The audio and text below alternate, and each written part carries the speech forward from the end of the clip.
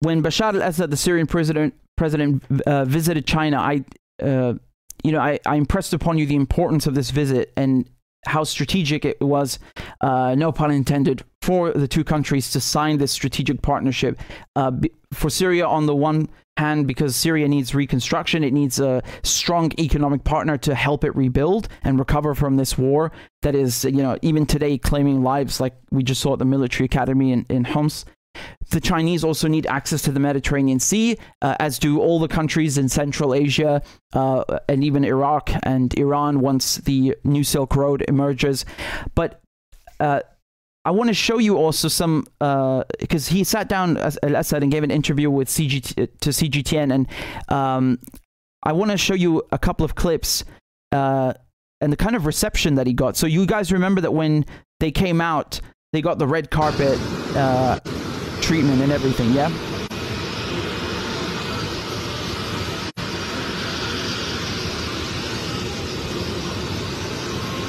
There was a parade after this and everything, and the next day he met Xi Jinping. So that's his wife, who she's British. And they're there with their children also, right?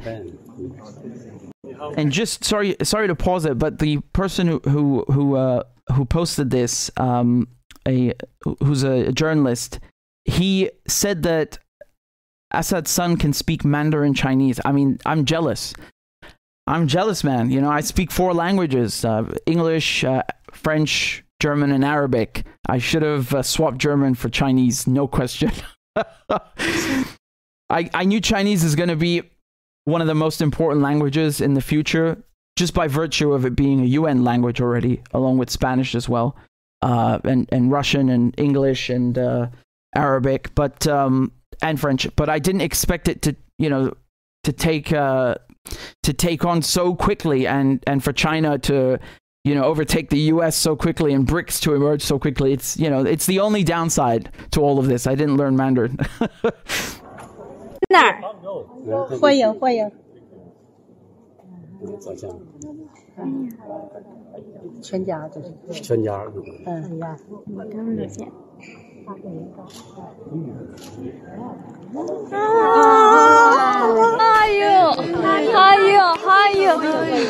Hello. I was beautiful.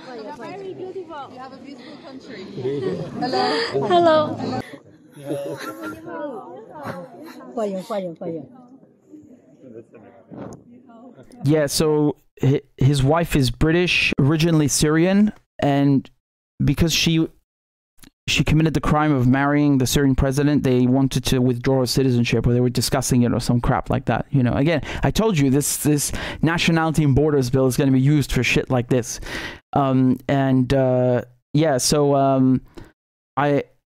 I think her father was also a famous doctor in Downing Street. Yeah, he was a surgeon. And Bashar al-Assad is actually an eye doctor, right? So it's a family of doctors. In any case, I was discussing this with Danny Haifong just the other day about how much fangirling there is in China over Esma al-Assad, his wife, and Assad himself, actually. It kind of shows you the difference in the culture, just because they're not brainwashed and propagandized in China the same way that we are in the West by our media, right? So like here, you're supposed to actually hate China, even though if you've never been there and you can't speak the language and you don't know anyone from there.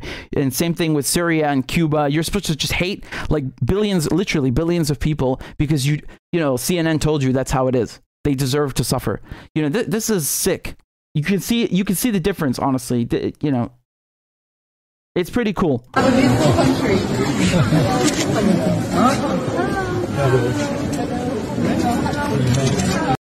So let me play you a clip. This is from CGTN, and let's see what he had to say.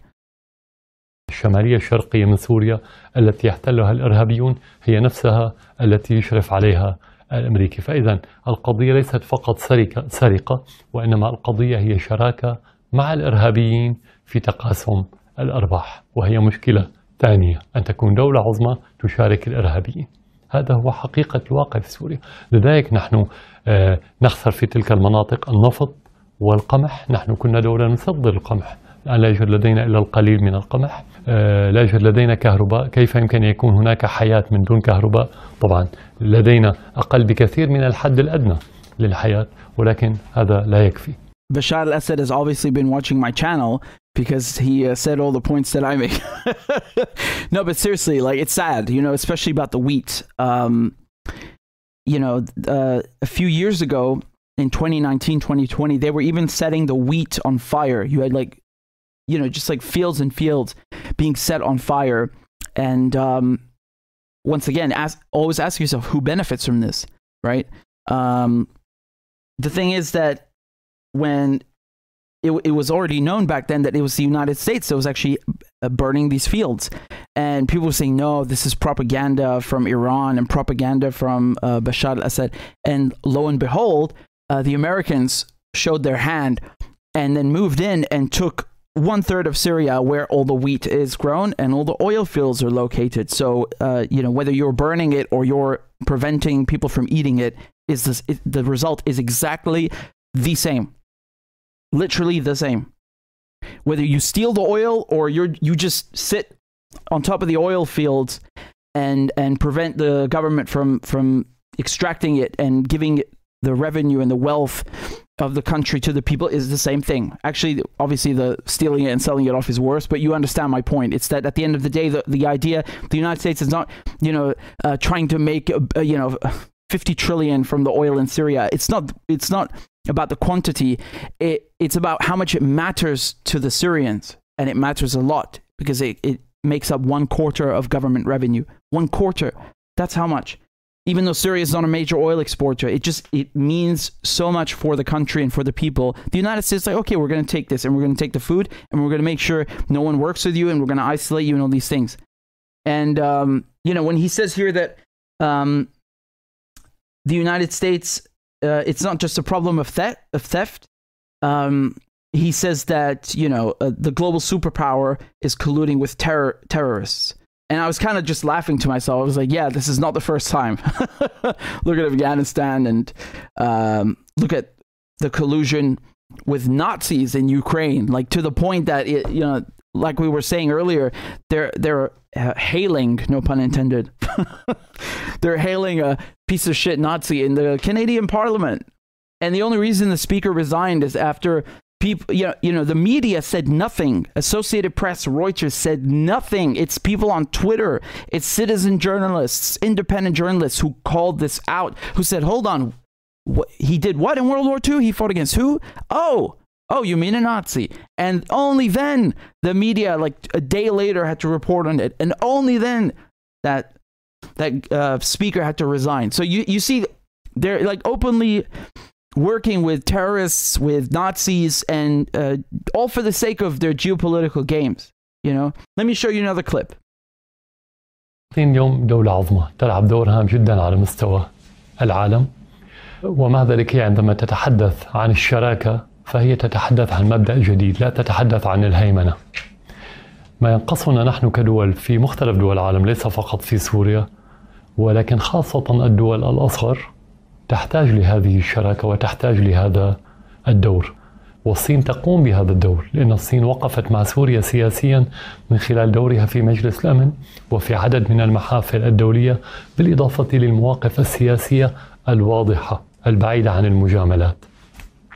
هذا الجانب السياسي هو أساسا متطور، ولكن من الطبيعي أن يكون هناك حوار أوسع في هذه الظروف التي يمر بها العالم. هناك الجانب الاقتصادي، جانب التنمية.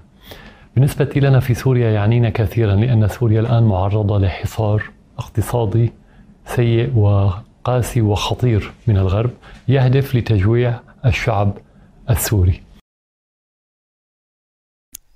Once again, I can only say that this guy's been watching my channel too much. No, I you know, this is simply the truth. This is the truth, and I've said these things many times to you guys because whether we're talking about Syria or Cuba or Venezuela, you know, the sanctions are going to hurt people very, very much. And we are at a very important point in history where the sanctioned countries have become the majority. and they've had enough, and now they're building their own world. Not out of spite or out of a desire to exclude the West. On the contrary, the West is welcome to join in if the United States will let the rest of Western Europe, and Australia. But the global South is and always has been the majority, and it's actually thanks to economic powerhouses like China, or if we're going to talk about the Middle East, a regional power like Iran that has helped many people stand up and defend themselves, and like genuinely, just for the sake of them defending themselves against Israel, against the United States, against this aggression, against like in Yemen, against the United States and Saudi Arabia. These countries and Russia have been crucial. So Iran, China, Russia, they've been crucial in lifting up other countries that have been just trampled on by the West in 50 million ways. So there's nothing malicious about that, or malign, or devious. It's just good. Sometimes there are good things. That's it. And in the case of China, it's not just going to build infrastructure and help rebuild Syria, but as I mentioned before, the access to the Mediterranean Sea is going to be beneficial for everybody, right? It's not just like, again, the interpretation, the so-called analysis that they had on the Israeli channel, which I told you guys, but I'm going to repeat it again because it's so funny. They said that China have invited al-Assad because China is trying to court the global South, right? Like curry favor with them, as if China is not the global South itself already, But China, they said China is trying to court the global South and just check boxes, and so Syria just happened to be one of the boxes. Like, what is this garbage analysis from a child? Literally no brains, nothing. You would think the Israelis would know what's up, because I can tell you the government they know what's happening, and they're very displeased, and that's why Netanyahu went to the UN with a stupid red marker and said, "We are going to build a trade route here." Yeah, okay, I'd like to see you try. So in any case, this is going to be beneficial for the entire global South. The interview is very long, but I wanted to show you these points. There's a reason, by the way, just in case it wasn't clear, but there's a reason that Bashar al-Assad visited only three. So the only three Arab countries, or non-Arab countries that he visited were China, Russia, and Iran. There's a reason for that. That's because they play an important role in the global South and played an important role to help Syria. And he mentioned the UN Security Council, which I told you as well, where China tried to protect Syria using its veto power at the UN. So it's me personally, I don't think anyone should have a permanent seat and veto power in this form. Even if it's China, the UN made a mistake by allowing this to happen, where you have 5 countries that, their voice counts more than everybody else's. It undermines the entire purpose of the UN. Nevertheless, when it could, China helped Syria and defended it and used that mechanism, and as did Russia, by the way.